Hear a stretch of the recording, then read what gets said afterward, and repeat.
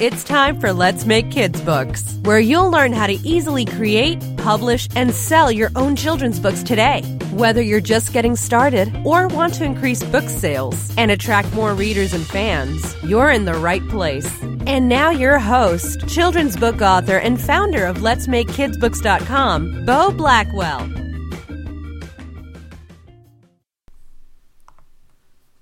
Hi there, thanks for joining me for the Let's Make Kids Books podcast. Today I wanted to do something a little bit different and share with you a couple of interesting and I think exciting trends and news stories that I've seen just over the past few days that relate to children's book publishing and really are especially exciting for self-published children's authors, which I am, and I know that a lot of you out there are, and some of you are aspiring authors, and I think self-publishing is a great way to go. And so there's been some interesting things that have kind of come to light that I wanted to share with you because I think they have a potentially positive message for all of us and some encouragement that we're doing the right kind of thing. So the first one comes from an interesting article that came out in Publishers Weekly. It was a big survey that was done of the book publishing industry, or specifically children's book publishing. It had all kinds of data about what categories were selling and what ages were buying what types of books and all kinds of things like that. I'll link it up in the show notes because it's got a lot of really interesting information to dig through. So it's got all kinds of sales data for children's books over the past several years, and I noticed some interesting trends that I wanted to mention and share with you. So the big one really is the move to the online purchase of children's books. So over the course of 2012 and 2013, there was a huge shift in the industry in terms of where customers started buying their children's books. Prior to that, the big box retailers, specifically big bookstores like Borders and Barnes & Noble, totally dominated the percentage of purchases of children's books. However, in 2012 and 2013, which was the end of when this survey went through, suddenly the number one retailer became online e-tailers. So companies like Amazon or BN.com, which is Barnes & Noble's imprint, and then there are a bunch of other e-tailers as well. But they jumped from third place in 2011 all the way up to first place in 2012 and again in 2013, and it's kind of holding steady there. So, a lot of this probably has to do with Borders going out of business. That obviously was a huge hit to the in-person bookstore world, but I think it's encouraging news for us as independent and self-published authors because now there's more opportunity for discovery there. So similarly, the percentage of children's books that were bought online or directly through an app on a device, so maybe the iBook store or that kind of thing, went from only 19% of books in 2012 up to 27% in 2013. So that was a big jump in the percentages just within a couple of years. And it seems to be growing every year, the number of people that are buying directly on a device or from online bookstores. So, one reason that this makes me really happy for self-published authors, including myself, is that the prevailing wisdom up to this point has been that if you're not in bookstores, you're just never going to get discovered. But with more customers now taking to Amazon and going to other e-tailers to buy their books and hopefully to discover new authors, there is a much better chance that you're going to get noticed and that your books are going to start getting picked up by new customers that aren't already familiar with you. So, customers may not go looking for your book, and I think it's true, which a lot of traditional publishers say, that people discover books in bookstores and then they go online and buy them. And I think to some extent that's probably true.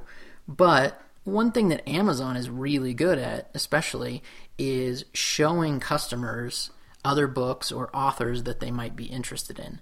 They're really good at merchandising. That's how they've built their massive empire that they have today. And they seem to be really committed to helping independent authors get noticed and sell their books. probably because they make a better cut of sales on independent books, I would imagine. But, they do seem to be really committed to helping people like us. And so I think that their merchandising and discovery options are just going to get better and better over time. So, for example, if you can get your book showing up in Amazon's, customers also bought these other books by other authors, or if you're taking advantage of their KDP Select promotional tools that let you get your book in front of a lot of new customers and get reviews and start getting noticed, then you're going to get in front of those customers that are just now making the switch to buying online instead of buying in bookstores or at book fairs or that kind of thing. So obviously there's still a ways to go before we've reached the level of market penetration that self-published authors have seen in other genres, like in romance or in thrillers or that kind of thing. But we're definitely getting there. And I, for one, am really excited that, there's going to be more and more opportunity for self-published children's authors online with the customer base migrating there. So the second story that I saw that I thought was really cool and wanted to share with you guys because I, for one, am really excited about this, and it's kind of making me rethink my strategies or where I want to focus my efforts, is that the company called Smashwords has come up with a new way for self-published children's authors to get into libraries. So up to this point, a big challenge for us self-published authors has always been getting into libraries. They don't know how to discover us. They kind of have distributors that they work with to get new books into the libraries. You could approach libraries, like your local libraries, and see if they would take your book, but it was a very manual process and very difficult process to get that going. But now the independent distributor Smashwords, which you may or may not be familiar with, but they're pretty large. They have something like 85,000 independent authors and 200,000 independent books listed on their site and in their catalog. They just announced that they're partnering with a company called Overdrive, which is the country's largest digital library distributor. So currently, Overdrive works with about 28,000 different schools and libraries, so that's a huge amount of reach. Now, this doesn't mean, obviously, that the libraries or schools are going to buy all of these books that Smashwords is offering to them. That would be way too large. Only a small percentage of those are children's books amongst their whole catalog, but it's still just way too many for libraries to be able to invest in. But the idea that Smashwords and Overdrive are talking about, which I really like and I think could be really cool, and it's kind of what's making me rethink my strategy, is offering curated lists of best-selling Smashwords titles to libraries so that the librarians don't have to be familiar with authors to be willing to buy their books. So this opens up a ton of opportunity if you can make headway on the Smashwords platform and get into their bestsellers list. So for example, they were saying that they might have kind of a list that they would make available to libraries saying, here are our top 100 best-selling fantasy novels or children's picture books or that kind of thing, where a librarian could look at that and say, okay, well, we've got budget to buy 25 of those or maybe even the whole 100, who knows. But basically kind of whittle that list down to where they're not totally overwhelmed by the sea of self-published works that are out there.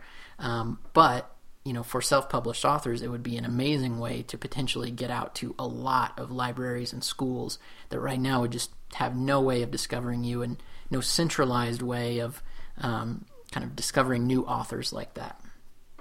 So personally, I've never really looked into Smashwords that deeply. I've heard a lot about them. I know a few people who've tried them in other genres. I don't really know anybody who's given it a big go in children's books.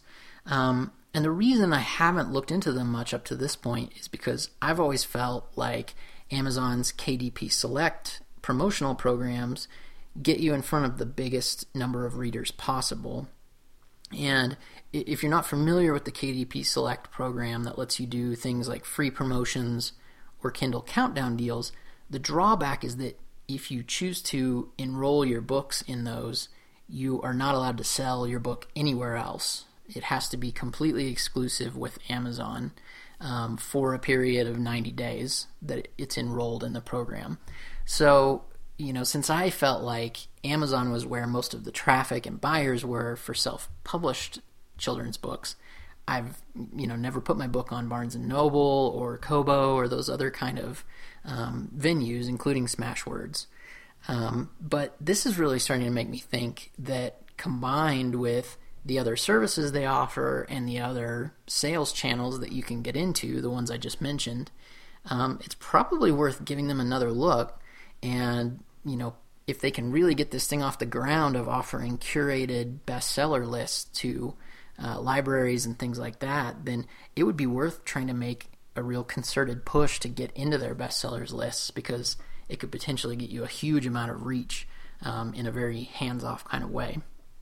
So I plan to do a lot more research into this Overdrive and Smashwords program. So if it's something that interests you and you think that you might want to get into it but want to find out more about it and kind of keep up with it, make sure you subscribe to my blog and podcast at letsmakekidsbooks.com/subscribe so that I can keep you up to date with what I'm learning, and I'll be sharing everything I learn about the platform and about their program that they're offering, and whether I decide to go forward with it and whether I think it's worth other authors going forward with it as well.